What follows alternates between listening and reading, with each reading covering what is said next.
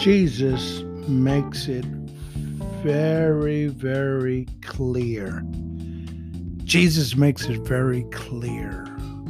When we are one with Him, we enjoy the very same love of the Father He enjoys. God delights in us as much as He does His own Son. He says, I love all who are in my Son, for all who are His are mine. That's what God says. The Bible also tells us God is our Father.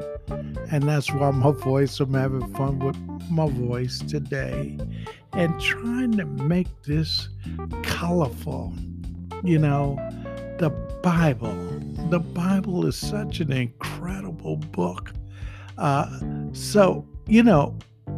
Is Jesus testifying, I ascend unto my Father and your Father and to my God, and guess what? To your God. This is the way Jesus, this is just incredible how Jesus prayed to his Father, and he said, all mine are thine, and thine are mine, and I am glorified in them. The love wherewith thou hast loved me may be in them as I as in them. That's incredible.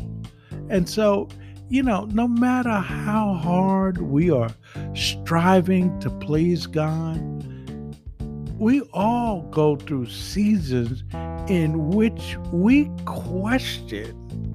I know I do. Am I delighting God? Am I bringing God any pleasure? And we have to put facts ahead of our feelings. And the fact is, God's pleasure in you and me has nothing to do with our strivings, intensity, good intentions, or actions. No, it all has to do with our faith. I believe God wants us to have what I call a focused faith. This is a faith that says all your faith must be focused on this one principle.